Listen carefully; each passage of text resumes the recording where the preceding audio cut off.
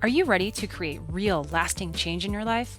Whether you're looking to make a massive breakthrough in your business, your relationship, your career, your health, or anything else in your personal life, Unleash the Power Within can help you unlock and unleash the forces inside of you and let you create the quality of life you desire and deserve. Learn more about UPW and how you can surpass your own limitations to achieve every goal you've ever wanted by visiting www.tonyrobbins.com/unleashed.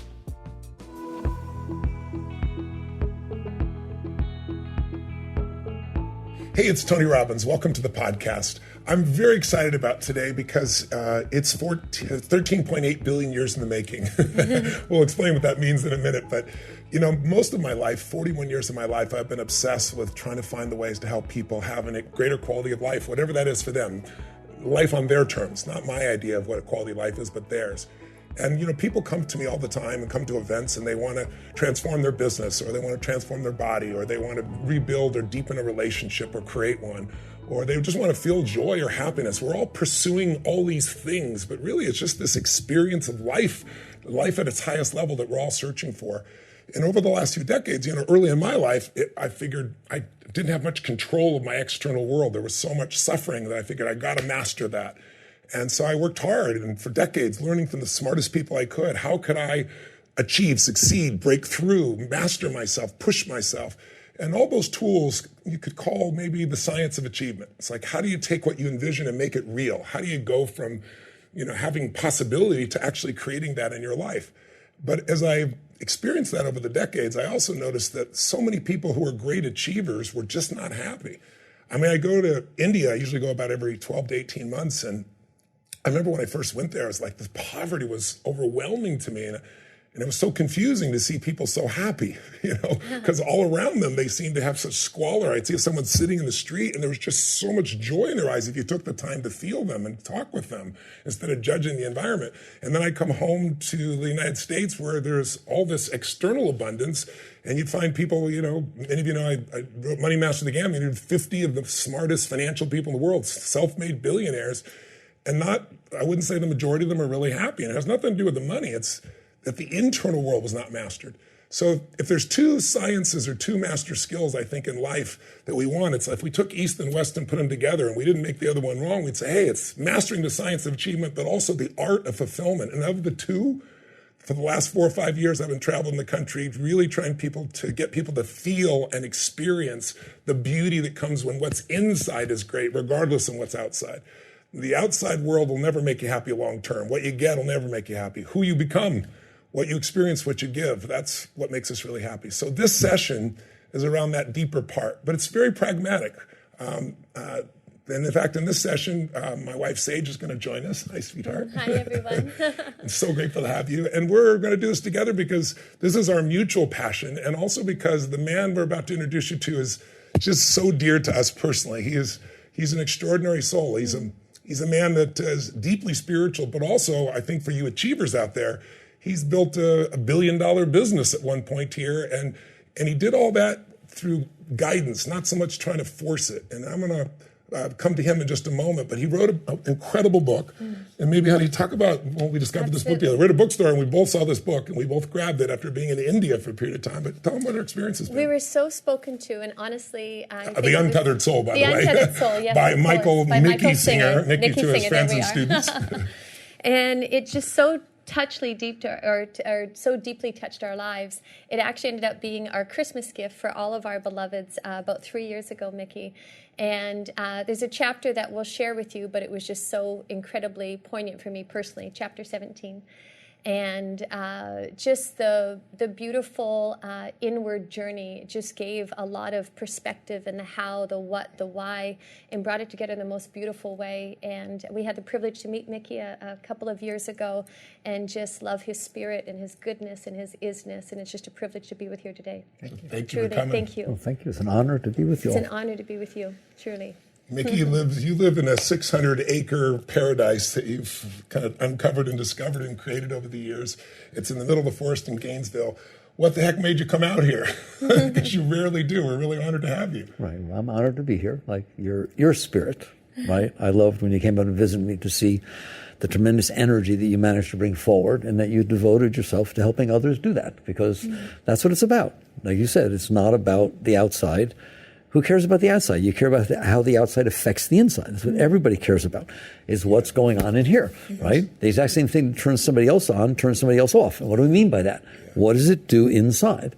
And so I'm very pleased and honored to be with you both and know you both, because despite your tremendous success, you haven't lost your way. You've basically realized, wait a minute, it's not about that. It's about the effect that has in here. Well, my whole thing was, why don't I just work in here? if that's what I'm interested in, if that's what it's about, why don't I learn to open the faucet inside so that the energy, the beautiful energy you have and that people have, the beautiful energy can be there, not that somebody else has to turn on the faucet. Not that money has to turn on. Nothing wrong with those things, right? But you have the right to turn on the faucet and then have fun doing those things instead of needing those things in order to get the energy flowing. I've always tried to be a Trojan horse. People come to me for the things they want that are usually external. And then my goal is to get them to what they need, which is that deeper spiritual sense of aliveness and contribution and growth. I want to have you share a bit of your story, but I'd like to start. First of all, there's a course. I wanted to do this because there's a course besides the Untethered Soul, which we recommend you all pick up.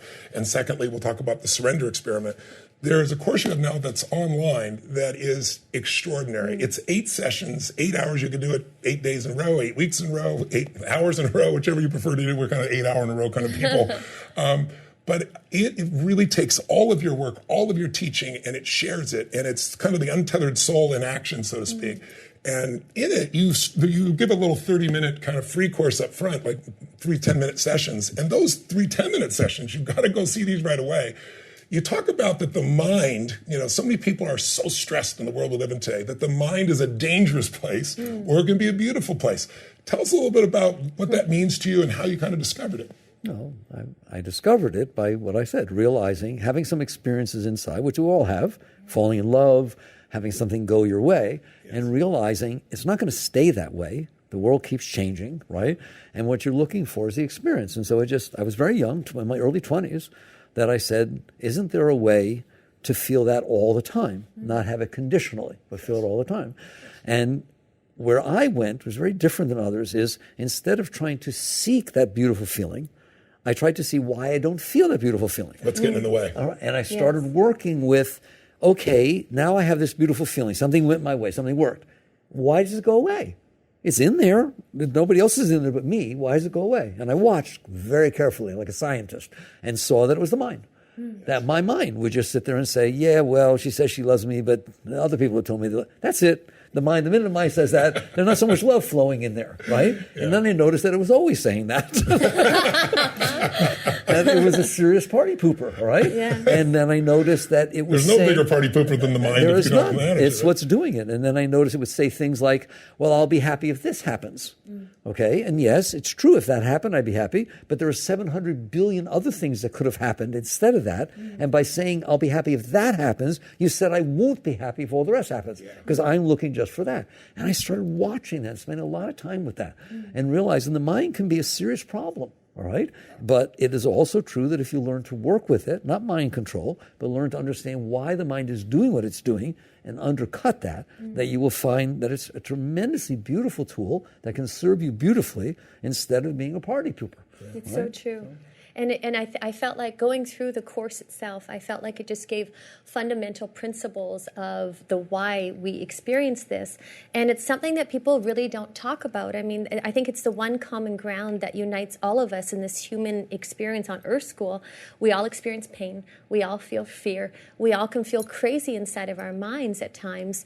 And I just felt like it gave just such a beautiful context of the why, and understanding that why, the clear way to be able to navigate and catch yourself and get some distance to get behind that in the most beautiful way. And I just felt like there was just such a, you gave such beautiful examples and stories.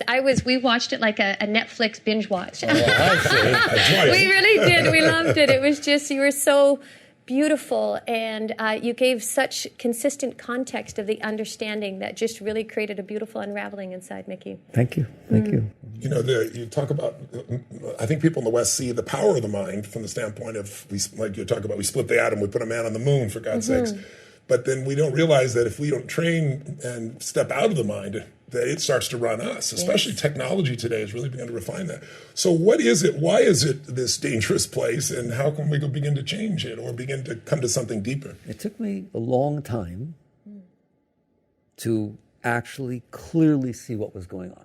Because the first thing you try to do is shut the thing up. Oh, yes. Say to somebody, used to say, shut up, right? Literally. And you realize it's not about mind control, right? It's why is the mind doing that, not don't do that. Yes. Why would it do that? Somebody once asked me, after I read The Untethered Soul, and I talk about that voice in your head drives you crazy, they literally said, why did God put that in there? Why would he do such a thing, right? And you realize, no, that's not what happened, all right? And in the most succinct way I can say it, what happened is as follows, all right?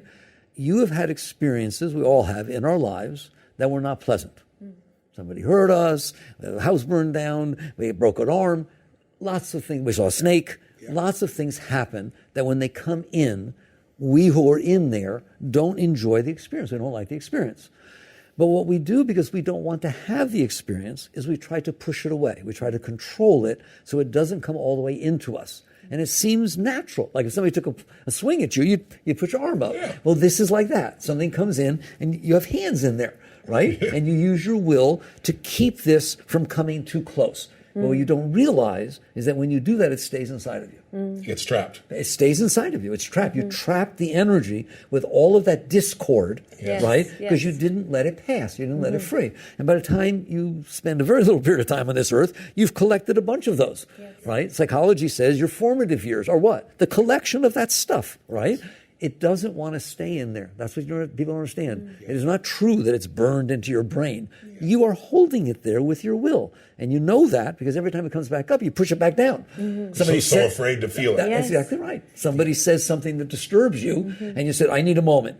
If you're lucky, if you don't hit them, right? I need a moment, right? And you start with your breath, and you push, and then you say, I'm okay now. No, you're not. You pushed it back down, okay? And so to make a long story short, it's a long story, right? What would happen if you collected every single thing that disturbed you during your entire life inside of your mind? You would have a disturbed mind, and that's what's going on. For the vast majority of us. So, one of the things that I loved in the course, there was an insight. It was so simple, but, I always believe that most of us make life so complex, and the enemy of execution is complexity. So you did a beautiful job of simplicity, and I've shared it many times also to remind myself that whenever we feel stress, we all feel frustration, anger, worry, sadness, loneliness, whatever, depression, any emotion that disturbs us, that what most of us do is we try to focus on the outside world to change something, change her, change him, change the environment, change the job, distract ourselves, change the culture, change the music, change the something.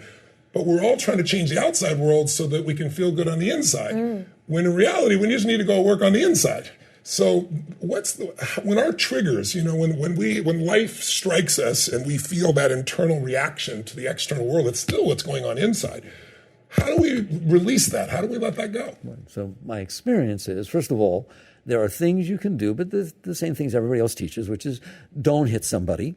To learn to shut your mouth up. Don't let that express through your mouth because you're going to pay for that, right? Yeah. So the first thing is a certain amount of self-control, which we all need in order to be successful, right? Yeah. But that's not the answer, right? The answer is every single moment is not the big stuff that you work with. That's too late. It already bothered you. You have to deal with it. Yeah. But what I want and what I've learned is there is every moment of your life, little things that create little irritations. The driver's driving 15 miles an hour below the speed limit in front of you and you're in a rush. It rains when you have to get out and deliver something. It's hot, et cetera, right? Yeah. Somebody doesn't say hello. Hey, Sally, how you doing? She doesn't turn around. Oh, my God. You will watch your mind cause serious problems, all right? So to me, that is where the growth comes from, in those moments. Are you willing to say, come on, what's the cost-benefit analysis of bothering myself about the driver in front of me? It's not bothering them. I guarantee you, they're not hearing a word you're saying, right? So as a business person, we're supposed to take cost-benefit analysis, the maximum benefit for the least cost. Those are 100% cost, zero benefit. Right or wrong. It's all pain. So you don't do it. So you learn, and there are lots of techniques. You just learn to work with yourself. You can neutralize it by saying something nice. You can get a mantra going inside so you pay attention to something else instead of that. Or my ultimate teaching, and it's yours also in a sense, is you relax. You relax. You just sit there and say, I can relax and breathe it's okay that this is happening. And then what you're doing is allowing the energy to release. The whole idea is you don't engage with it. Yes. You sit behind it and you allow it to release. And not only do you go through that moment okay now, right? But you've actually let some of that stored up stuff that's causing the problem. Like, what is road rage? It's somebody who, because somebody beeped at them or is driving slow, has so much stuff inside of them that it needs an excuse to come out. That's it. Okay? So we all, I hope we don't all, right? But we all have stuff inside Absolutely. that we've stored over our lives. Yes. So by backing off and letting go in these simple little situations, they matter. It matters that you're complaining about the heat. Yeah. You understand that, Yeah, I right? get it. It's not Yeah. innocent. You're Yeah. you're permitting, sometimes you get very angry about some stupid thing. You're giving a channel for your stuff to come up. You're wiring yourself to complain. Exactly. That's what's wrong. Yeah. And so instead, you relax. It's called R&R. You get R&R, relax and release, right? And what will happen is not only do you make it past that moment without causing a lot of trouble and taking on all kinds of stuff, but you let some of that stuff go. And you get into the habit of realizing, hey, I don't want that stuff inside of me. Yes. And in order to do that, I think you have to see that everything isn't life and death, that your preferences aren't life and Well, of death. course Yes. You know, because you see people, we think if it doesn't happen this way, then all hell breaks loose. And no, if you just stay with it, all hell won't break. Something better will show up, you know. I used to interview for years. I did a course where we had a night we called You Have No Problems. And I would bring in people who have what most people consider to be a real problem. You know, somebody who was a woman who was raped by her father. When she had a speech impediment, couldn't speak well, and hard of hearing. And when she tried to tell somebody, he had her institutionalized. And then she made it through all of that, learned how to speak, and then she's on a beach one day, and a lifeguard drove over her and Because she was literally deaf. broke her Yes. legs. And she said, never walk again. Now she's a comedian. Her name's Kathy Buckley, a dear friend of mine. Or a young man who was, 6'2", blonde, blue-eyed. You know, girls love him. Lifeguard in Newport Beach, California. And one day, 24 years old, he dives in a wave and boom, breaks his neck, quadriplegic for life. And I bring them on stage and interview them because the ones I look for were the ones that had this incredible joy every moment of their life. And he can't move anything. He uses his mouth to write and to push the buttons and to move things around. And I remember I asked him, and the reason I was saying the story is I said to him, how do you do it? And he goes, Tony, guys like you and I are great at the boulders of life. He goes, it's the pebbles that F you up. Yes. He goes, the things you're not ready for, you step on. So what you just said is so true. Talk about, if you would, for us, how we make our preferences life and death, and how do we let go of that? Because for achievers, letting go is not a term they usually, like surrender sounds like giving up and letting go. But really, what to me it is you look at, what's the difference between fear and faith? They're both made up. What you're really saying when you're letting go is you're having faith that there's something even greater will come from this, something good will come from this, that there's a higher guidance in this process. That's my perception. I want to know yours. My perception is, that's fine, and I agree. It's more grounded. It's more base. Great. To sit there and say, if I am driving down the street and that person is driving below the speed limit, and I am causing myself anxiety and trouble, right? And getting ulcers, and then getting mad at the kids or whatever the heck it is, right? Yeah. That, I don't want that. So it's not so much getting what I want. Yes. It's seeing some bottom line stuff. Why am I doing that? It doesn't make sense, right? And so I would encourage people to just even look at that low-hanging fruit. Yes. What's getting in the way? That's right. You're doing it. The ones that you're doing completely yourself, and say, can I learn to not do this? Right? How you go about it is a very personal thing, right? But it's something you start owning, that how can I be happy if I'm making myself unhappy? It's so And so true. what people do is they make themselves unhappy, then try to find a situation that will compensate for it. Yes, the outside yes, world yes, was- exactly. Well, that's ridiculous. Yes. Like, I'm insecure and I don't feel loved and nobody could really love me and I got all these emotional problems. I need to find somebody that will make me feel loved. Yes. That's ridiculous. You live in there. You're Yes. doing this. Yes. If you would just work with yourself, you're going to find out that everything makes you feel loved because you stop closing yourself. Yeah. And that's what it comes down to. For myself, what's so interesting, just on my own path, and for those of you listening, it starts because we're in there at the beginning. I didn't even know what I was believing and thinking. You know, you feel the resistance, or you feel the discomfort physically, and then it's like once you have the awareness, you're able to get a bit of distance behind it. And then it was almost like I felt like I was watching myself, like, well, that's dramatic. I would literally be like, well, that was a dramatic response. that's unnecessary. And what came at the beginning, it was for myself anyways, it was almost hard to catch it because it was happening so often. I was unaware of what I was aware of, you know what I mean, at the very beginning. But with the awareness of mind and using for myself my body, I would just look at when I'd felt the resistance. It's like we know when we're open and you're connected, but when I'd start to feel like resistance or a shutdown or a tension, I'd be like, what on God's green earth? It literally took that to actually start to identify what I was actually feeling or thinking. And then with that awareness, it was like, well, this is, I get a bit of distance behind and have the awareness how ridiculous it was, and almost saw myself, and it brought humor. It brought humor rather than the charge of being in it and caught by it. It's so beautiful. And it's a endless, daily, beautiful, humbling practice. It's truly freeing yourself. Freeing yourself daily and life brings things. It's like as soon as you start to get transcendence or understanding in one area, then life will give you something else, and it's like, oh, this too. And that's the beautiful, endless inward journey of really freeing ourselves and experiencing internal liberation. If you're having that stress just driving in the car because someone is doing something you can't control, it's probably not just that, right? It's been a stacking of all those things through time. So you ask a question early in the Untethered Soul where you say, do you really want to be happy? Do you want to be happy? Do you, or do you not want to be happy? And you talk about making that decision, and that's something we had just made, ironically, before we read the book, so it was so like guided and affirmed. But let's talk about that. Why aren't most people happy? And they have the ability to be happy. They think something on the outside will make them happy. They get it, and maybe they're happy, or maybe they go, is this all there is? But what is it that's missing? What is that decision that's missing? And when people make that decision, how does life change? Right. So I'm a foundational person, all right? Yes. The foundation is because you've collected all this stuff inside that was not pleasant. You're not doing okay in there, right? Yes. If you collected every bad smell you ever had in your life and dumped into your house wouldn't smell too good. Right. You've literally made a collection of bad experiences. Yeah. So therefore, it's not comfortable in there. So long story short, you go to the mind, which is brilliant, and you say, oh, mind, what needs to happen so that it doesn't get worse and so I feel better?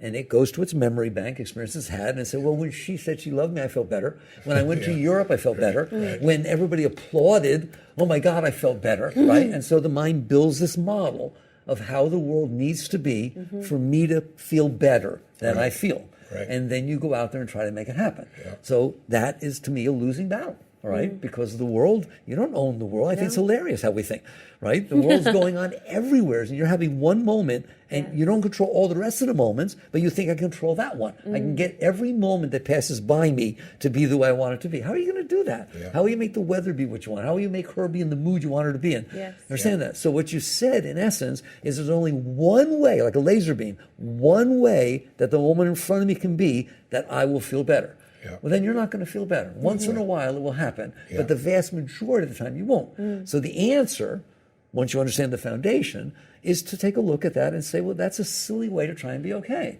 Yeah. If I'm not feeling well inside, okay, why don't I go in there and get rid of the stuff that's making me not feel well? And so you don't, like you say, achieving, you don't sit there and define, this is what I need. I need a boat. I need a boat bigger than Tony's. Right? And that's what will do it. Yeah. Well, then you're going to spend your whole life, a lot of it anyways, not being okay because you don't have that boat. Yeah. All right? Instead, you sit there and say, what I need to do is clean up in here. Yes. That's what I need to do. And how do you do that cleanup? You clean up. My way, which is different than others, is you deal with these simple little things of life every day as they come up. And people always say to me, well, how do I know what to do? I have so much in here. How do I know what to deal with next? You'll know. Oh, it shows you. It'll be right in your face, all right? Yeah. And you don't That's have right. to do any more. Yeah. It's not some Herculean thing. It's just, if it is coming up and disturbing me, I am going to do something to work with it, right? As opposed to compensate for it or resuppress it, Yes. right? And I teach lately, there's three main categories. I gave them to you, right? You can sit there and use positive thinking, affirmation, right? That's what a lot of them teach. So that if it's complaining about the car in front of you, I do that with my mind because he likes to complain about that, right? I would sit there and say, right, I have a way I like to drive. I like to drive 5 miles an hour over the speed limit. Not too much. I don't want to get a ticket. But 5 miles over the speed limit. You're probably more. But 5 miles over the speed limit. All right? And that's why I like to drive. Well, this person has the way they like to drive. Yes. 15 miles below the speed limit, right? Who do I think I am Yes. that it should be my way? Yes. And I would talk, that's called positive thinking, Yes. right? And then I feel, well, I'm being nice. I want to give this person the right to drive the way they do. Because I have deserved to give everybody else That's the right. exactly right. All right, but it feels good. King me. But it feels good to say understand. it's a giving, Yes, right? yes. Because that's a kind of surrender. You're letting go of that part of your being to honor and respect reality. Yes. All right, Yes. and the other that I have found is very powerful. It's a traditional technique. Is train your mind not on the sight, but when you're meditating, when you're driving, something. Train your mind to say something over and over again. All right? It can be a mantra. It can be, when people are into all that stuff, I tell them, just say, I can handle this. Just train your mind to say, I can handle this, I can great. handle this, I can handle this. Then when something takes place that tries to pull your consciousness, your awareness into that negativity, you'll find this is still going on because it's a habit. The mind's full of habits, isn't it? Yeah. You made a good habit. So now you have a choice. Put your consciousness on the noise or put your consciousness on the the mantra, the higher mind, Yes. you made a higher thing, right? Yeah. And that works too. So now that you've moved your consciousness, instead of having to change the mind, right? The mind is free to release. The whole idea is releasing, because when you let it release, it's releasing the stuff that made it be like that. And all of a sudden, over time, right, you'll start to be happier for no reason. But of course, there's a reason. You're not carrying the garbage inside of you. Yes. And you got a new set of habits. Yeah, you have things Habit that are supporting to you. relax and that let are go. supporting you, right? Yeah. But ultimately, as I get in, it's relaxation. Yes. Ultimately, you can use all these techniques, but when you really are getting there, you just relax. Keep your hands off. It's judo, Yeah. right? Something Yes. attacked you, let it go. Yeah. Right? It's Yeah. the whole blade of grass versus the oak tree. Yes. A hurricane can't rip off a blade of grass, but it can break an oak tree. That's right. Yes. And that's what surrender means. Surrender does not mean not doing your best at what you're doing and not being competitive and Or all that giving kind of up. stuff. It doesn't mean that. It means, are you willing to let go of your resistance Yes. To whatever to life is let- offering that, you. one, to what's going on outside, and your resistance to letting go of the thing that's ruining your life, which is the stuff you stored inside. Yeah.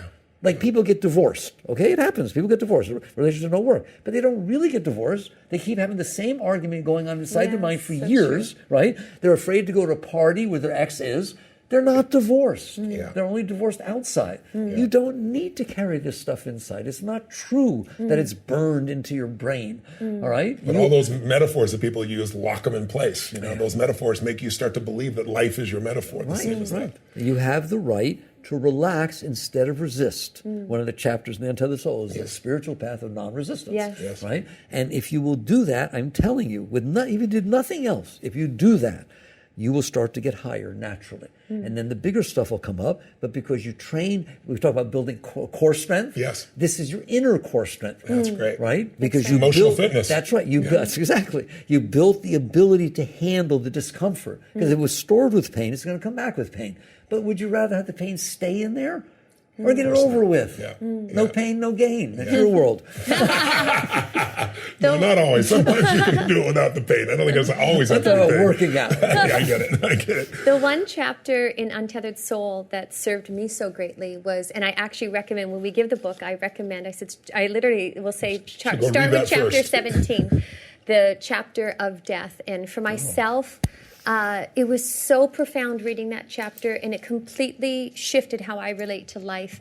And just those incidental moments, not that I can't still get hooked, but it gave me the understanding of if this was my last day on this planet and to really live that truth, it shifted completely how just the little pebbles. And if I felt myself hooked, I would just be like, this is you living your life. This is me living my life. And I don't want to miss a moment. It's too precious. And that chapter, that understanding and using death or just that As a counselor. Yes. Trust me, to she uses wake you death up. as a counselor. She talks about death more than He any human I teases me know. mercilessly because he's like, will you talk about something else? Some life too. But it was that profound for me. It was that It was for me as well. profound, It was yes. beautiful. That's beautiful. So Our whole family's beautiful. read that chapter multiple times.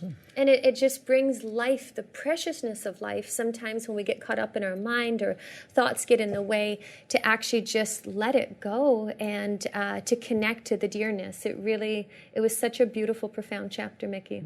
So I'm interested in the course. I love that you all took the course. Yes. Like, to me, I've written the books, they were popular and so on. Mm-hmm. The course was the first time that I had the time to say what I want to say. I'm Yes. normally talking in an hour, a long hour and a half, something like that, Yeah. right? And you see what I did, and Yes, laying it it's down genius. logically Yes. through. What affected you almost? What did you get the most from the course? Which of the sessions? Yeah, I think there are so many pieces, but I think one of the first things is the one I mentioned earlier, which is really realizing that I do it too. That there are times when the inside doesn't feel good, frustration, whatever it is, and then I'm looking to fix things on the outside, and I'm good at that. But I also know the futileness of that in the end, because none of that lasts, right? So I just the awareness of that alone, so that I've caught myself starting to do that and go, no, let's stay right here, right now. And then when you say relax, I had to create something, I'm an achiever like you are, but you've had a different lifestyle. And so my idea of relax is, how the hell do you do that shit? So for me, it's taking the breath. It's just taking the breath and slowing it down. Because when it slows down, it doesn't have the urgency that makes things grow or makes them bigger than they are. And the other thing I think I realized was, and I'd realized this before, but I found it in a different way, was, the perfection. I've always known, like when I stand up and speak or someone stands up and they're in need, it's done when I stand up, and that's not an ego thing. It's not me. It's like it comes through me. I just know if they're standing up in this moment, it's done. And then it unfolds and I see where it is. But that's true when I'm serving others, but I don't know if that's true. I use that so much everywhere else. I began to realize just how cheap my happiness was, because I have all these rules. I have all these companies and people and things that are going on. And you run a very large company, and I've got 54 companies now, to give you an idea, and 1,400 employees. And so what are the chances if I pick up my phone right now that somebody's messing up, if my definition of messing up is doing different than I think? There you go. So I realized all it took for me to be unhappy was I don't have it here, thank God, it was my phone, right? I can pull that thing up, that's cool, and we ride that road that, I think the average person I read the other day looks their phone 86 times a day, and they're under 30, it's 127. I don't know how they come up with these numbers, but that's what they've averaged. But it's a dopamine hit up and down. And I'm just realizing, my God, if everyone has to behave the way I think they should for me to be able to let go, then I'm only be able to let go in rare moments, And so I think that part. I think the other part was, and I'd love maybe if you give the riff of what you talked about. People are so stressed about this is going to work or not. And talking about this moment is really made up of 13.8 billion years before. Yes. Would you maybe give a little riff on that? I think that would be really beautiful for people just as a context. That's an example of where I love the course because I had the time. Yes. Okay? Yes. So what we do in the second session was to sit there and say, basically, let's just start there, that what the course is basically saying is, hello, are you in there? And since And who are you? Since 19, when did I first wake up? 71, 71, 72. And I woke up, I realized, like you said, I'm in there, right? Hello. I would ask people all these years, hello, are you in there? Do you know that Yes. no one ever said no? No one ever said no to the What do you question. mean by that, though? Hi, are you in there? Who are you? All right. So just whoever you are, you're in there.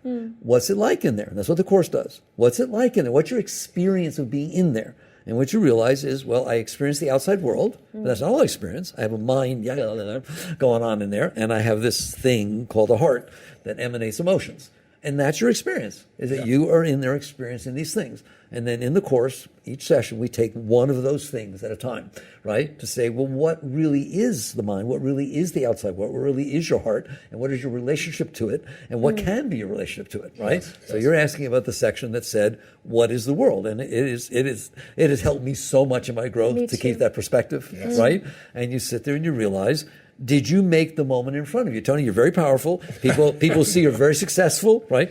How much of this that you see in front of you did you make? Did you invent the camera? No. Did you invent these people? Do you know them? Right? You know what I'm saying? The entire thing around you has nothing to do with you. Yes. Doesn't it? Yes, that's right? right. And yet, I love what you said. You define the only way you're going to be okay is if it's exactly the way you made up. Yeah. Well, you're not going to be It's doing too well. absurd. Yeah. All right? And so you ask the real question of, why is it the way it is? Where did it come from? Yes. And that course starts back with cosmology. It starts with the Big Bang, because all scientists agree that's where it came from. Well, what does that mean, right? And you come back out of the cosmic soup, all right? And basically these atoms get created. You didn't do that, did you? I don't think she did either, right? And all this goes, and then they bond together because of the laws of electromagnetics, right? The way the atoms get together, the electrons get together, and all of quantum physics and all that stuff. You have to understand it. You just understand you didn't do it, nor did Einstein.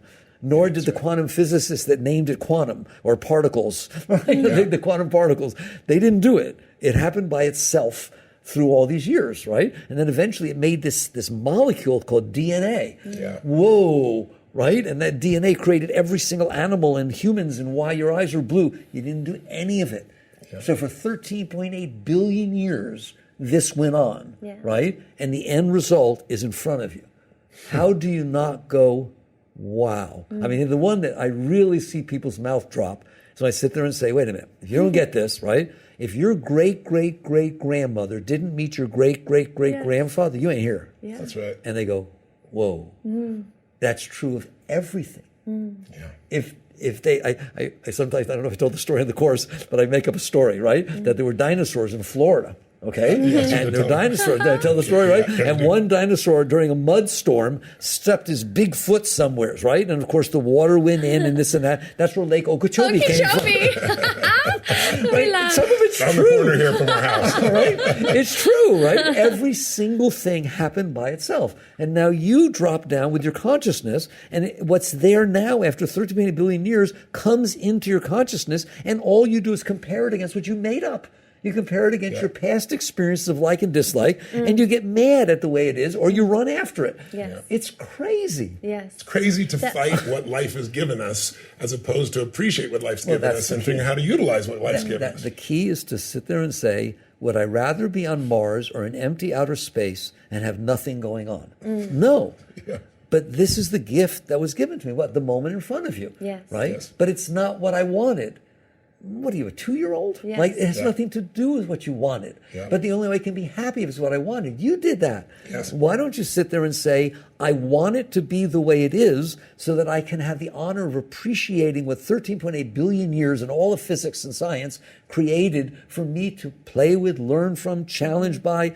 Right? It's like a sport. Yeah. Nobody says it has to be the way you want. When you play sports, the other team's not going to do what you want or think. That's right. You got to be on your toes and enjoy the experience and be in the zone, right? Yeah. You should live in the zone. Yeah. You can't do that if what you've done is developed a mindset that's saying the only way going to be okay is if it's this way, right? So that's where your 13.8 billion years comes from, right? And that notion, Mickey, for myself in the Course, you get in life and we can all innocently and ignorantly fall asleep, and you get up and you see your partner, your spouse, you go to work, you come home, and there's just this monotonous energy that we can all fall asleep in. And what I so loved in the beginning, I said, if you were my science teacher in school, I would have been obsessed because it just gave this broader understanding, but in that broader understanding that gave perspective and just going out further, it created more awe. It created more wonder for just life itself, for actually living and breathing. I remember one of the first times I was ever in India, we went to Varanasi. And I was standing there, and there was just like this sea of humans that looks like chaos, and yet everything's all just happening perfectly. Yeah. And I'd never felt more insignificant in the most beautiful way. Like it was just a sense that whether I'm here or not, all this life is happening. And I felt that you demonstrated that in a way, in such in like literally where we, like life itself, something's beating this heart, and we don't even have an awareness and appreciation of that. And so that just really, it brought more awe and wonder and just humility of just this miracle of life in itself. And you did such a masterful job in your, just in your own passion and enthusiasm came through that it engaged us in such a beautiful way. And I loved every minute. I loved truly. That's beautiful. And the examples, you remind me of what we talked about in the courses.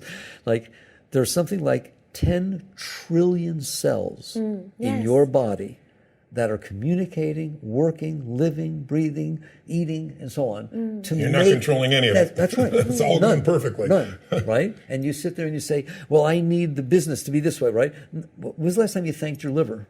Was not your thing? Your spleen and pancreas. If they went wrong, you ain't got no business. That's right. Right? That's and right. you start just take it all for granted. Yes. And then your mind defines this little tiny thing saying, I'm only okay if this happens. Yes. Yeah. Why are you doing that?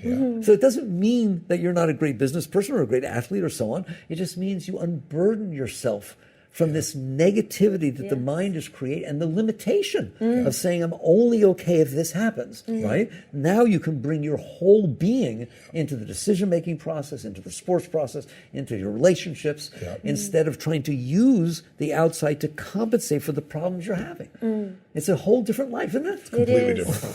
It's people in our culture have been conditioned to value things different than what really matters.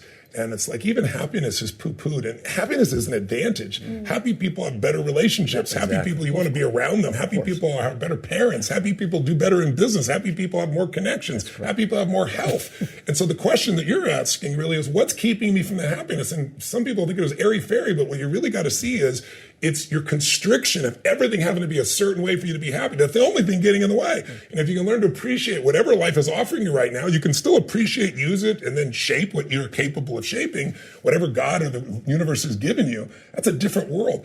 I want to bring forth, though, something I think it's important, because some viewers could be sitting, or listeners could be sitting back and, well, this is interesting, airy-fairy stuff. But you've used this, and one of the reasons I have so much respect for you is not only the poetry of your soul and how you communicate, especially in your writing and especially in this course, but it's also you've lived this. You know, you live, kind of a monastic almost lifestyle from most people's perception. You're in the forest, and you have your classes and the people you're with. It's beautiful. But you've also a man of the world. I mean, you built $1 billion computer company, and in the Surrender experiment, you really talked about your journey. I wonder if you'd share with us a little bit of the journey. Like only 8 years ago, you went through about a 7-year cycle of the government coming at you unfairly. Could you talk about that? Because I think it'll give more gravitas to people who might be sitting down going, okay, these guys are talking about happiness and letting go and be spiritual and all that crap. Let's talk about it from a pragmatic perspective. Tell people what you built and tell them what happened, if you would. Right. Well, the book, that's why I wrote The Surrender Experiment, which was very difficult to write. It took me a long time to write that book and get it to where it wasn't, I don't want people to take it as my autobiography, because it wasn't meant to be that. Yes. It was meant to get across, how do you live this life? I'll show you by example. Yes. That's what it Yes. and that's why people are getting it. Right? Yeah. But basically, because I was doing this work on myself, because I vowed to myself, I'm not going out there and bothering other people to be the way I need them to be because I have problems. It's not nice. It doesn't even sound nice. It sounds rather manipulative, all right? But that's kind of our culture now. Everybody's trying to make everybody else believe what I believe, or you're evil, do what I believe you should do, and or then you're we wonder wrong. why there are wars. Yeah. Okay. Now we have wars everywhere. Male, female, young, old, Exactly. in between, Every level. Republican, Democrat, That's everything. right. That's right. So I decided to do this work on myself, and I've devoted my life to that each situation I'm going to let go of what I can that's disturbing. And what happened, and I'm not the only person this happens to. I mean, truth is, it happened to you. It happened to anybody who's really successful. Yep. If you really look at it, you didn't do it. It came, and you participated, right? But the universe unfolded in a way that presented opportunities to you. You have no right to take credit for that, even if you're very smart. How do you know how to be smart? Who gave you your brain, right? What if your brain stopped coming up with answers? You wouldn't know what to do. Yes. Right, and so you become humbled a little bit to realize you're given the gifts of your body, of your life, of your brain, of your heart, of your abilities. Of being born in this time in history with these choices, places you live. Everything, all right? And so I kept letting go, and what happened is somehow the universe, the story of the computer, right, as I walked into a Radio Shack store in, my God, it must have been 1978, all right, when the first PCs were coming out. They weren't even called PCs yet. IBM hadn't even thought about putting a computer out. It was that little Radio Shack TRS-80s, all right, it was a little keyboard, and it just fascinated me, and that's more the kind of stuff you talk about, somebody's passion and where that comes from, right? I can't explain that. But all I know is I touched the keys, and they came up on a screen. I'd never seen that before. Ever. No one had. You typed a typewriter, it came out on a piece of paper. Not you touched it, it came up on a computer screen, right? And so I took one home and I taught myself to program, all right? And so, yes, it took a certain amount of intelligence or whatever it is, but everybody we have human brains. They're very smart, all right? We just use them for the wrong thing, all right? And basically, as one thing unfolded to another, I ended up, the book tells the story, ended up writing a medical billing package. People asked me to. I didn't decide.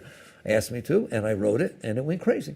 At some point, 25% of all independent physicians in the United States were using my software. Say that number again. 25% of all independent physicians in the United States of America were using that software. Wow. All right?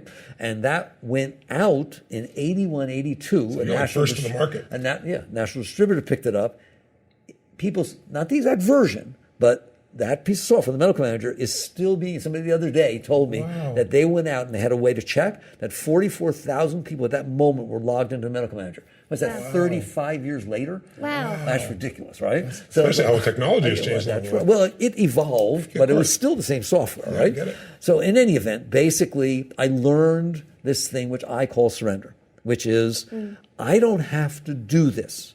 What I have to do is be open, ready, in the zone, that's the word you all use, and participate in what is unfolding in front of me. And my experience is, if I do that, it's higher than me deciding what it all should be, right? And kind of participating, as and it then unfolds. Inspiration comes, it's miraculous, really, all right? Yeah. But life is miraculous. It's not just that, right? And then you asked me to talk, I don't usually talk about it, but at some point, this giant company built, we went public, all this stuff happened. At one point, I had 2,300 employees reporting to me, all right? And I'm CEO, I'm running this stuff, okay? I mean, obviously, I'm not doing anything. There are lots of other people working, all right? But I'm in charge, all right? And all of a sudden, one day, somebody gives me a call and says, you better come back to the office. I said, why? Because the FBI is here. Well, why is the FBI here? Well, did somebody get lost? No, it's a raid.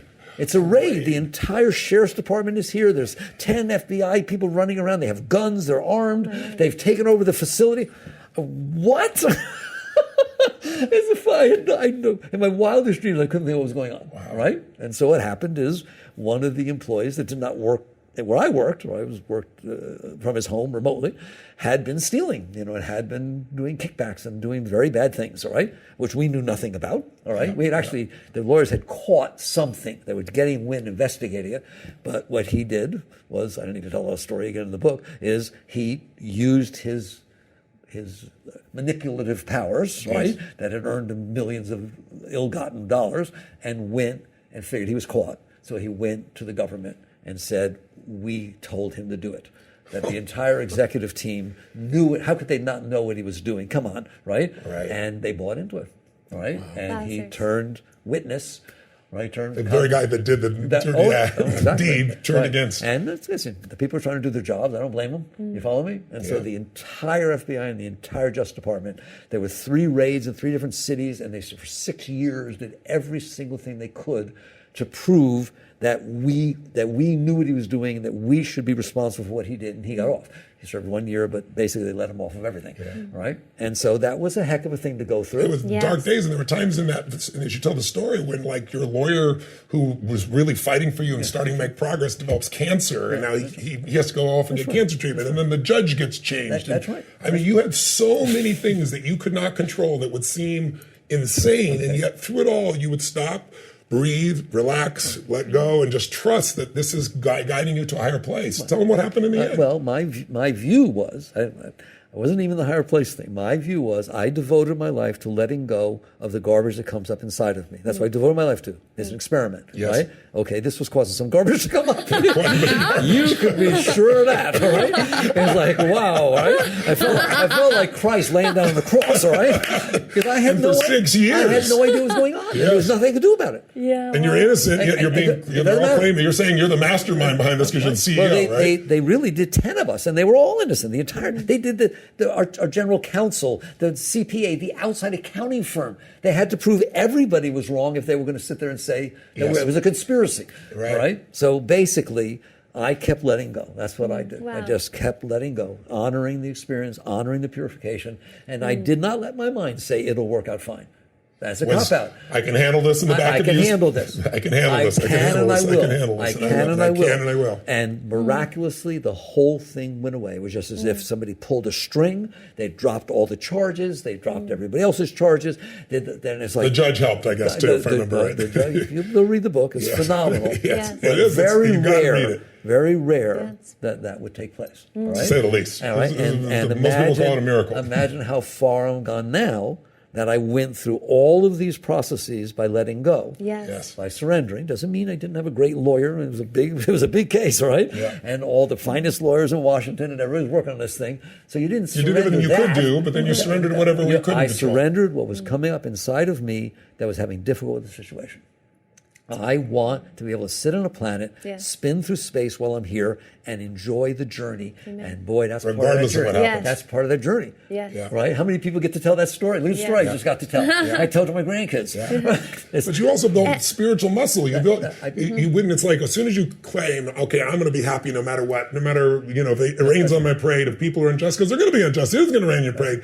But the minute you do that, you get tested. I found that in my own life, health-wise. Your test was so large that you expanded through that, and now that's why you can give your gift to millions of people, because you live. I want people to know you're not just sitting here talking a good game, saying, yeah, relax and let go. You've lived it in the real world, and because of that, you have the joy that you continuously have today, regardless of what happens in your life. That's exactly right. And one of the one Yes, of the neatest parts of this, and I think I say it in the Surrender Experiment, is The Untethered Soul is a very popular book. So millions of copies. Oprah literally said it was the finest book she ever read. Oprah gives it away to everybody, right? Yeah. That book was written in the midst of this investigation. Oh, I didn't realize that. Wow. While they were after me, while all that was happening, while we're Perfect thing to write while you're doing it, though. Well, it just bring you shows, into the center of who you are. But it shows if you're willing to let go, you go about your life's business. You do not let these things bother you. Yes. Right? And I remember when I told Oprah that, right? I remember doing the interview with her, and she said, I wish I knew you, because she said, I can't do that. And when they pick on me, I get in trouble, right? Yeah. I wish I knew you back. Right? Like when she was going through the court case. When you were going through the court case. Yes. And she didn't show it on the show. She took it out of the interview. But I said, Oprah, you did. And she just went like that. And I said, you did know me. She said, why? I said, that book you like so much, right? I wrote that during that time. It's incredible. So there, you got to know me. Wow. That's really cool. So that's how good you can be, all right? Yeah. But you're right. You have to build your muscle. You do it with the fact that somebody beeped at you. If you can't handle that, you can't handle this. That's so awesome. By the way, I want to say again on Untethered Soul, Oprah's a dear friend of ours. She's given this to everybody. But like Ray Kurzweil, who's many of you know, created digital music, created Siri, created everything you make. He's the greatest scientist alive. Anybody who really picks this up, pragmatic or spiritual, doesn't matter what you think you are, you're going to find answers in this book, and you'll find answers in this course. And I really want to promote the course for you, because most people don't read. Please read it. But read it and do the course, because you can do the course a little bite size at a time, an hour at a time, or just go online and do the 30-minute version, and it'll hook you. Because right now we have this limited amount of time, and Mickey's sharing from his heart, and we're interacting, but that's just pure his soul saying, here's how you find peace, joy, love in your life, no matter what. Here's how you have sustained happiness. That's a promise that just anybody would be crazy not to take up on. What were you about to say? Honestly, I just wanted to say thank you, Mickey, because you navigated that time in your life so consciously, and you brought meaning, and you unraveled and you let go. Something that so struck me out of the course, besides the decision of making the decision of living, in happiness and living fulfilled in a happy life, was actually being able to sit with pain. That notion out of the course itself, for myself, it's like, say if something happens that's unpleasant or it's painful, it's fearful, or whatever the emotion is that's passing through, what I found was it was like, with the awareness of the preciousness that today could be the last day of life, then there was like an appreciation rather than a resistance to the experience. It's like, okay, this is life too. And finding beauty and meaning. And then it was like getting behind there a bit and noticing that, okay, sensations, funny feeling in my gut, funny feeling, you know what I mean? And you just started to notice sensations. And as I noticed sensations, it was easier to get behind it and less identify with it and have less of a charge. And that's a constant process. It's a constant process. But I'm so deeply grateful to you for walking that path as clearly as you did, because that unraveling that happened for you, it's happening for me. And I truly just want to say thank you, because it's one thing to find meaning when life not only looking a certain way, but on that inner world of happiness or experiencing whatever that joy or connectedness or intimacy of dearness or love or preciousness, but then actually being able to sit with an experience and actually feel that fully. And it's like just the awareness that, wow, this is just a sensation. The thought and getting behind that, it was just transformational for me personally. So I just wanted to say thank you, Mickey. It's beautiful. How important is the slowing down or the relaxation. I think of relaxation, for me, I think of it, I've got to slow it down. When it slows down, it doesn't have the bite. It doesn't have the power. I'm able to become the witness. How do you slow it down? And is that an important part of it or not, in your experience? I don't any longer have to slow it down. It's like learning to walk. I learned to ride a bike. You go now it's through automatic for you. you take your different stages, right? So first, and in the book, there's a chapter called, Oprah said it was her favorite chapter. It was called Let Go Now or Fall. Yes. The moment, it's very much what you were talking about, the moment you see, like anger doesn't happen all at once. It starts like, it starts down there. You understand that? That's when you have to deal with it. Yeah. You have to be sincere enough to say, I don't even want to know what I'm about to get angry about. Yes. I know that that's not a part of my being I need to listen to. All right? So when it starts, you relax, right? It's that commitment to relax. You relax your shoulders, relax your chest, relax your tummy. It doesn't take time. It's not like you have to put aside time to do this, right? You just have to be conscious and be committed, right? So you relax it and you lean away. You just lean away from the noise, right? And you actually don't realize it. At first, it feels good because you didn't get angry. You didn't get all involved or neurotic or whatever it was, right? You react. But you're actually leaning into a deeper part of your being when you lean away from the lower part of your being, right? And I want to do one little thing because a lot of your people are very successful, obviously. They work with you. So they get successful, right? And I often have people say to me, I don't want to give up the fear. I don't want to give up the anger. It's what drives me. It's what I use. Come on, it's an old strategy. They say that, right? No, it's what I use to be successful, right? If I give that up, why would I get out of bed in the morning? They actually ask that, right? And what you're missing is, for one thing, there are lots of things you can use, drugs, all kinds of things, please don't, all right, that temporarily or momentarily can give you some energy, right? But they will destroy you. Anger will destroy you. Fear will destroy you. They burn out your adrenals. They burn out your system. You understand? So it's not a long-term solution. And this question of, if I don't have that to drive me, why would anything drive me, right? Have you ever fallen in love? Who's ever fallen in love? Do you find that you're driven to be with the person? Do you find you want to get things for him or her? Do you find, right? Yes. Love is a motivator, way greater than fear or anxiety or any of that kind of pain, anger. Love motivates you to give and express itself. Love wants to express itself. So what happens is when you let go of this lower stuff, you'll start noticing love starts to come up. You're starting to open up to the higher energies. And love can run business. It doesn't have to be hate or fear or competition, right? You look at Steve Jobs. They fired him when he came back. Look what he did to that company. Why? Because he was inspired. That's not fear. That's not anger, right? It's inspiration. And inspiration can't happen when you're giving your way to the lower parts of your being, right? And so that's the real understanding, is there's work to do to raise your energies up to a higher level. Then let those motivate you, and they don't burn out. Love doesn't burn out, does it? It doesn't even get tired. Right? Will never lasts. No matter, I got a lot of will, you got a lot of will, but will doesn't last. It's not going to do the it. The difference between push and pull. It's like fear and will are pushes. That's right. Love is pull. And pull goes on, like you said, forever. There's an energy inside of us. You have a lot of it. People know that. There's an energy inside of everybody, though. It's not just Tony, right? There's an energy inside of every single person that, if they take away the walls and the blockages, is inspiring, it's uplifting, it feeds you from inside. People that are into religion and stuff, we don't talk a lot about that, but in the Bible, Christ said, man does not live by bread alone, but by every word that leaveth the mouth of the Father. Believe it or not, that's what he's talking about. That you don't get your energy from outside, right? You get it from this beautiful flow inside, right? Call it whatever you want. Call it inspiration. Call it spirit. Call it Shakti in the East. We call it that, right? It's the energy of your being, but it's blocked. So instead of trying to push through the blockages and make it flow anyways by finding something that turns you on, remove the blockages and you'll wake up in the morning and giggle, right? And be all excited what's going to happen today, right? And what can happen today is you build $1 billion company. I don't care. It doesn't have to be or you nothing. hang out with your kid. That's whatever it is. And you become inspired. You're an inspired being. And then it's contagious, just like you are. Everybody gets turned on by someone who's turned on. So it's a gift you bring to the world. I think everybody gets turned on because it's our true nature. All it is it's flipping on the light. It's like darkness only exists because of the illusion because you don't have the light on. And exactly. What I'm hearing you say is it's oftentimes I'll try to get people the metaphor of how some people tell me their most stressful thought will happen very often. And they'll say, oh, we're going to make enough money. Is my business going to make it? Am I doing enough for my kid? All the things that people do in their heads.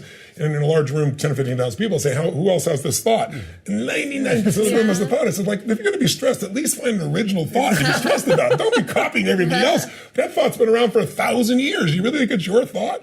And so that process, but what shifts the energy for me is to often use the metaphor of like turning a cable TV. You turn to one channel and it's all horror pictures. Turn another, it's all comedy. Another one, it's all romance. You have developed these ways of lifting the energy to those higher energy levels. And it's higher energy. It's like it connects you to a different thought pattern, to a different emotion, different experience. What are the ways you've described the you don't even have to worry about slowing down anymore, but the letting it down, letting it go, relaxing, separating back from Lean it, away from pulling it. away, but going deeper into your Yes. deepest true Yes. self. Yes. Is there anything else that people can do, or any other triggers you can give them that can help them to make that separation and come back to the truth in a Well, powerful way? traditionally, and traditions sometimes have meaning and purposes. Sure. There's this thing called meditation, Sure. right? And it's becoming very popular, but not meditate so you get enlightened, and not meditate for hours. Or something. That's silly, right? Yeah. 15 minutes in the morning, 15 minutes in the evening, just like you work out, just like you work with your diet, right? Yes. And you use that time to come in tune with yourself. It doesn't have to be spiritual experiences or white lights or anything like that. Yeah. You use that time to sit there and say, what is my mind doing? You're going to be afraid to look, right? And you practice witness You practice, consciousness, yes. what you're talking about. Yes. And what will happen if you do that is just exactly what Sage said. Your seat will become more, we call it becoming established in the seat of self. Yes. Okay? Your true self, your you're higher just self. there. Your consciousness, you're Yes. there, right? And you realize I'm looking, let's say someone came to you and said, my heart hurts, right? Normally, a normal person with therapy and what's wrong and who did what, they don't want to come to me, right? I won't let them do it because I'm going to say the same thing every time. How do you know? You should see their face if you say that. How do you know your heart hurts? It's like, well, no, that's not what you're supposed to say. No, how do you know your heart hurts? And eventually they get mad at me and say, because I'm in here and I see it. And I'll pronoun to them, right? Who's in there? Yeah. Who's in there? Yeah. Right? Yes. You're not the hurting heart. You're the one who's experiencing the hurting heart. So the more you come back in tune with yourself, Yes. right, the easier it is to let go. So meditation, taking a little bit of time for working with yourself to develop these habits. They're just good habits, right? Just like if you want to build a business, there's certain That's consistent what- things you got exactly. to do. And if there's something broken, you go to a doctor and work on it. You talk about that in the book and in the course. If your heart was hurting, your arm's hurting, you just go to somebody. But when your mind is constantly chattering with what you aren't doing, it's not enough, you're not pretty enough, you're not strong enough, smart enough, or whatever people do inside their heads, or it isn't working the way it should, we don't do anything with it. So you're saying take 15 minutes twice a day and get some witness, get some experience from that, let go of that, and develop the habit of that so that when it does happen in That's day-to-day right. life, That's right. you've already got that muscle built. That's right. And I'll share from my own experience. It's clunky in the beginning, just for those of you that are watching, because it doesn't happen immediately, and it really is practice. And for myself, if we were relating and I came in hot one day, and You hot? and I was already in it, so I was charged. It was already happening. In the moment that, for myself, the statement helps me so much. This is me living my life. And then once again, it's just like bringing death right there. And it's like, I don't want to relate that way. And so in the moment I have awareness for myself, I just own it and take responsibility and say sorry. Because to say sorry, it's like it connects you and it offers a different currency. I think what's so beautiful too is, as speaking of the higher energies, it's a currency, it's an energy, and love gives of itself. And as we get more out of our way, rather than I want the external to love me or I want this to make me feel good, it's like this flowering of this opening as we continue to let go, that this love just wants to give, it just wants to serve, and it's so natural. And for myself, if there's a moment that, I don't feel that I'm my best self, to actually own that and to just communicate that and convey that, and I'll just say, listen, I was just crazy and I was blind. I'm sorry. Can we please reset? Oh. And until this day, we do it no matter what immediately. It's the agreement that starts with it. Either one of us gets sane. That's all it takes. We'll both get sane. And to really deeply connect to that, because in the awareness, then, I don't know, just that I'm sorry, and to mean it from your soul, it just cuts. It just cuts and it harmonizes, and then you get some distance, and it's like, okay, now let's relate from here.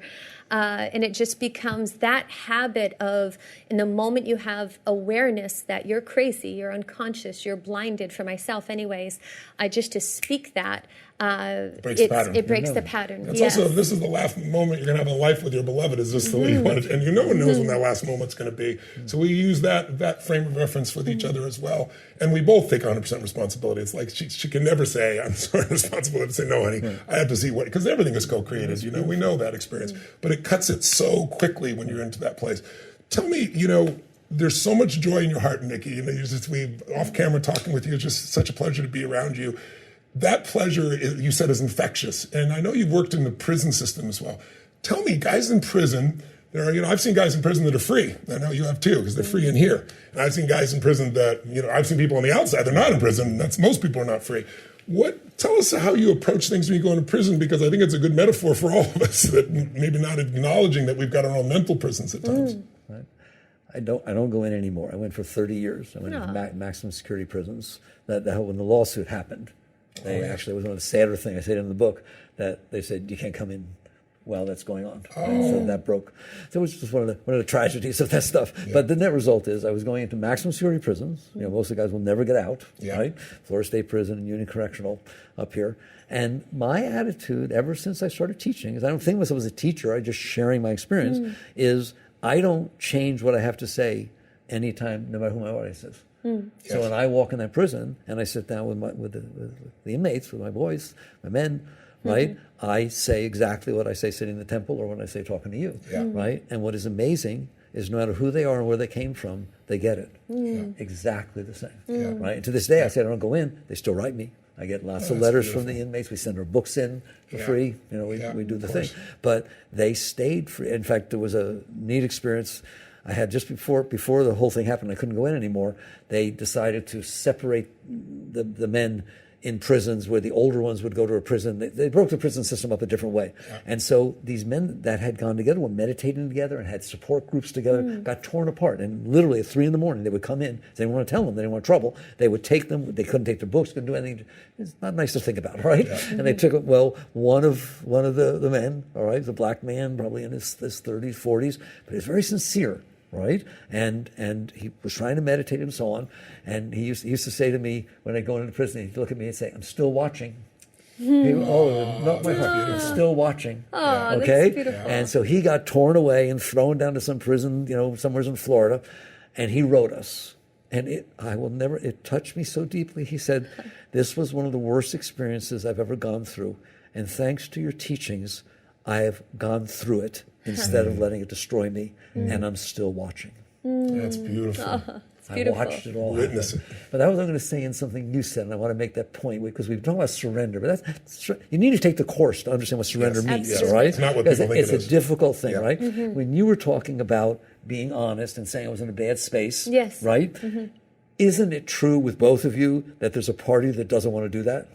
Oh, of course. Now, I want to talk about that. Until you make it a habit. But I want to talk about that. Because that's what surrender means. Yes. Surrender means the willingness to surrender that part of your being. Amen. So that something higher can happen. Yes. Right? But that's ego. It's just ego. pure ego. Yes. Right. Yes. I want to blame it on him. Oh, yeah, I don't want to admit I was wrong. Right? Man, the breaking of that habit. It's one of the most important ones for a relationship. If you don't have that relationship, it's pretty hard. For every business, too. Yeah, it's true. It's true, because business is a relationship. I remember in my business, and I shouldn't use the name, but I will, where EDS, remember EDS, Perot's company, right? Yes. They wanted to have something to do with our business. So they flew their senior VPs, presidents of division, everything, of healthcare out to my place, and they flew me over there to Plano, wherever the heck they are. And I remember that we were sitting on the plane, right, and he was talking to me, and this particular person sat there and told me that they were trying to change the culture in this company to where they literally were training their executives to say I was wrong. And he didn't like it, right? He said, come on, these are power people, right? But they literally had caught on. The higher Yes. The level of that company had caught on that if you're not willing to say you were wrong, right, you can't be right. Absolutely. Because you can't work with anybody. Isn't that beautiful? Plus, you can It's never so make beautiful. a mistake. You can- You but- never but- do anything but isn't worthwhile, that how right? the ego That's is? gorgeous. Yes. Yeah, it is so true. Right? It is So that's true. what you're doing. We all need to do, even in business. Right? Absolutely. Just that, don't worry about what you look like. That's ridiculous. Worry about how you're helping the situation outside. It's not about you. It's about your contribution to the overall whole. That's what business is, right? If you make it be about you, it's dead because you're not doing so well.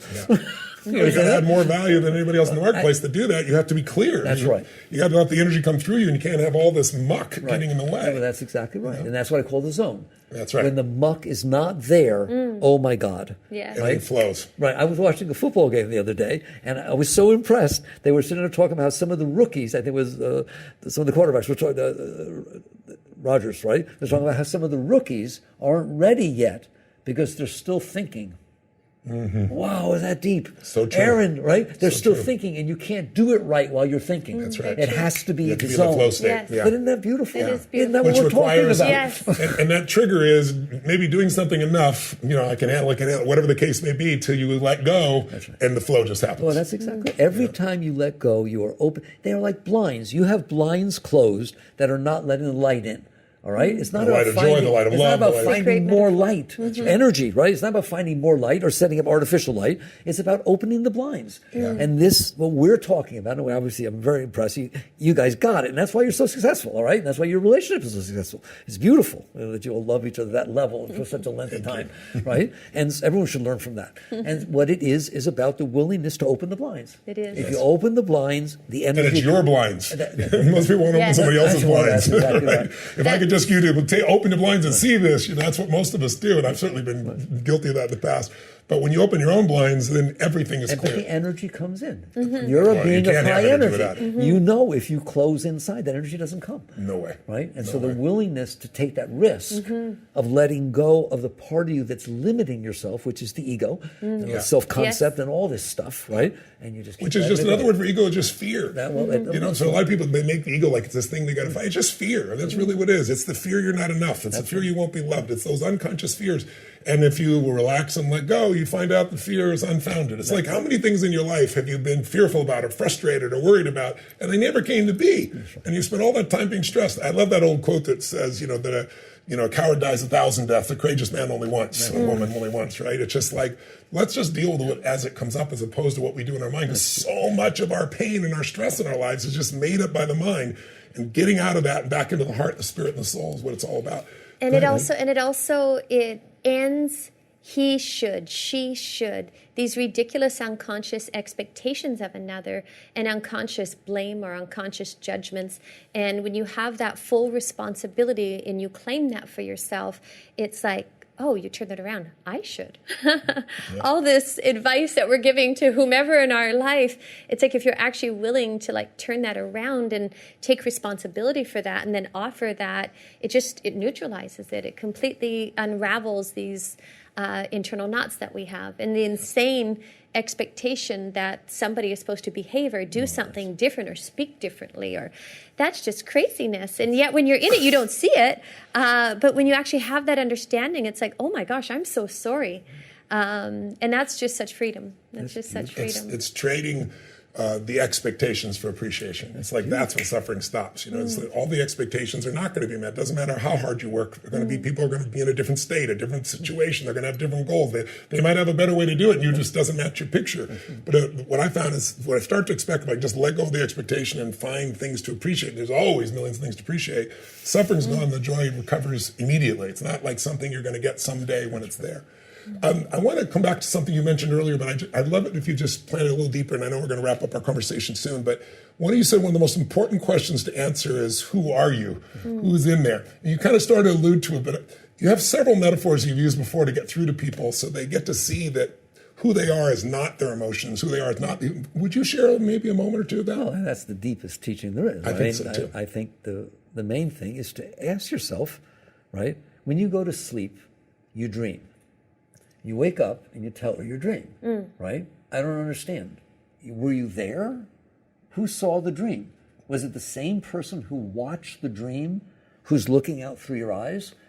That's you. You understand that? Yes. Right? So your body went to sleep, but your consciousness, your awareness of being, right? You don't say, I am the dream. You said, I had a dream. I saw a dream. You should see what I dreamt. Who is this I? Who is this awareness of being that watches the dream, looks out through the eyes, hears through the ears, hears the mind being neurotic, right? If I sit there and talk about that voice in your head that drives you crazy, why did I say that? Oh my God, that was stupid. Oh my God, I'm so embarrassed. What is that? Right? It's not you. You're the one who's hearing it say that. And that's the awakening, right? Where it's not very far. It's sort of like you're watching TV and you're sucked into the TV. Right? Well, when you're stuck in the TV, you don't have a family, you're not in a house, you're in the TV. You've projected your consciousness into what we call the object of consciousness. That's right. Then all of a sudden something happens and you're back on the couch. When you're back on the couch, there's a whole room, and there's people, and there's food, and right? Well, there wasn't before. And then, oh, by the way, there's a TV over there. It's just nothing. That's what your mind is. The talky mind. Your consciousness got absorbed. I would call it in the I channel. Oprah has an O channel. You have an I channel. Okay? And so basically it got absorbed in that channel. You don't have to. You can come back to the couch. That's what the seat of self is. And the beauty, and you're all finding that, you know that, is not only then do you not have the problems that are created. If you talked about it, if you're watching a horror show, you feel horrible. Right? You don't have to go out there and yell at the producers. Right? You don't have to watch the show. You don't have to go Change there. the channel. Whatever. You don't have to go there and fix all these things that are going on in your mind. I told you why they're there, because you stored all this garbage, right? You don't have to watch that show. You can turn your consciousness elsewhere, right? And not only then do you not suffer because of the garbage that's going on in the mind and the heart and your judgment of the world, as you talked about, but you're going to find out that you in there, which is what you asked me to talk about, and I don't, right? You in there are beyond your comprehension. Yeah, I love You the way are the gave most beautiful thing in the world. Your experience of that, where you described, looking in the mirror over the years and you're seeing something different, but it's still you seeing it. Or the emotions that you have, they're constantly changing. You're not the emotions, you're the witness of those emotions. If you forget, you'll think you are those emotions, then you'll feel the pain of that as well. But I think it's important for people to realize there's something that we call ourselves that is greater than anything that could ever happen to you, anything you could ever experience. And if you come back to that, that's the seat of the soul. That's where there's no pain. That's where you're able to experience all of life and see that it's all this beautiful game that's here for you to appreciate, as opposed to judge and be upset by and frustrated with and try to control when you can't. And when it's said and done, that's where all the energy comes from. That's what It's you find. It's the freedom. But it is the source of Yes, energy. Like I I get it. quoted from the Bible, right? Man is not by bread alone, but every word that leaves the mouth of the Father. You will realize when you let go enough of yourself that all that good juice that you got because things are the way you wanted was coming from there. Always. Love does not come from the heart. It comes from there down through the heart because the mind lets it or doesn't let it, right? So human love we experience that way, but what we call spiritual love, the deep stuff, is coming from the core. That's why they say God is love, right? It's the core of your being. So now you're talking deeply spiritual stuff when you start to identify and rest back into your soul, back into the seat of your being. But the beauty is all of that beautiful energy you have, that's where it comes from. It is the source of your being. And everybody has the same amount and more than you do, all right? And period. And even the people on the side of the street, there's right? It's just that they're closed. And so the whole key is how do you open? And that's what the course is about. You got to do the course. He's not selling it. We want you all to experience it because we've had a little hour here or so, but you want to tap into that. I want to mention one thing, though, you triggered me on. You know, when you look at people's lives, most people have been taught God is love on the surface, but they also think God is judgment. And the mind is really the judgment, right? How do you get people from God is judgment? Many people have been raised that way. They've been conditioned to think that way, depending on how they were raised, religiously or non-religiously, to where God really is love and where joy is the natural experience of their expectation of life. But by doing every single thing we talked about this entire hour, Eat little steps. coming back to your core. Like, I don't want to be quoting the Bible in here, but in the Old Testament it says man was created in the image of God. That doesn't mean God's got 2 arms, 2 legs, and a beard. That's God is created in the image of man.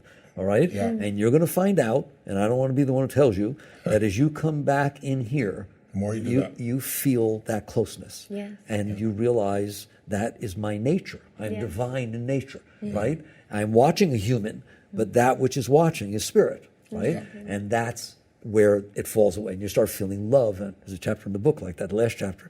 You start feeling love and joy, and you realize, is that what's back here? Yeah. Is that what God is? Yeah. Love, joy, acceptance, surrender, the whole ballgame. A direct experience of that as opposed to someone telling you what it is. That's exactly It's not right. personal. And it's not mental. Yes, exactly. Yeah.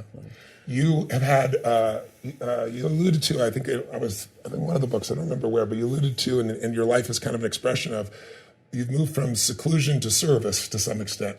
And you were telling me off camera here that this is one of your finest pieces of work. Tell me, what is your legacy? What is it that you're trying to give this world? Because I know Mickey in there would just love to hang out and just experience this, but he's also called. I mean, that's the real Mickey. We talked about that, right? He'd be by himself in total joy and happy. He doesn't need a damn thing. Me too. But Mickey also is called, this part of him, this higher part of you has been called to serve. We've been so touched by your service. I know so many watching already have been touched by your service even before this interview, and I know will be more. But tell us what pulls you out now to serve like that still, even though there's some, there's sometimes that feeling of wanting to be back there. And what is your legacy? What are you wanting to leave here? Well, first the answer is surrender, which again, the course is called Living from a Place of Surrender, the Untethered Soul in Action, right? Yes. Because people can't get surrender by the word. The word surrender means, I surrender. Yeah, I give up. Okay, I give up, right? Sherman said. surrendered, all right? that is not what it I'll means. never do that. That is not what it means, all right? And so basically why I teach and why the service is taking place is because I've learned to respect the moments that unfold in front of me.